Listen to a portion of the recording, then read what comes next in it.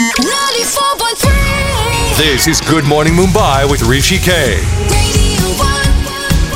To get rid of the midweek financial blues, here he is. He returns, Saurabh Mittal. Hi, Saurabh. How are you? Very good, Rishi. This is fantastic. Health insurance policies are now to cover mental illness too. Courtesy you, I found this out. I had no clue. And this is something that, people have been lobbying for a while. Yeah. So talk me through this, please. So, with all the attention that the mental health is finally garnering, it became imperative for IRDA, which is Insurance Regulatory and Development Authority of India, to work towards bringing mental illness within the scope of health insurance. IRDA recently released the guidelines on standardization of exclusions in health insurance contracts, which states that treatment of mental illness, stress, or psychological disorders will no longer be allowed as exclusions in health insurance policies. Now, just fill us in. There's a Mental Health Care Act which happened a couple of years ago, isn't it? Yeah. So it happened in 2017, which was implemented last year, directs every insurer offering health insurance products to cater to policyholders with mental illness the same way they cater to physical illness or injuries. The Act further states that every person with mental illness will be treated as equal to persons with physical illness when it comes to healthcare, including health insurance. The regulator has also prescribed standard wordings for health insurance exclusions in order to remove ambiguity which could result in a policyholder's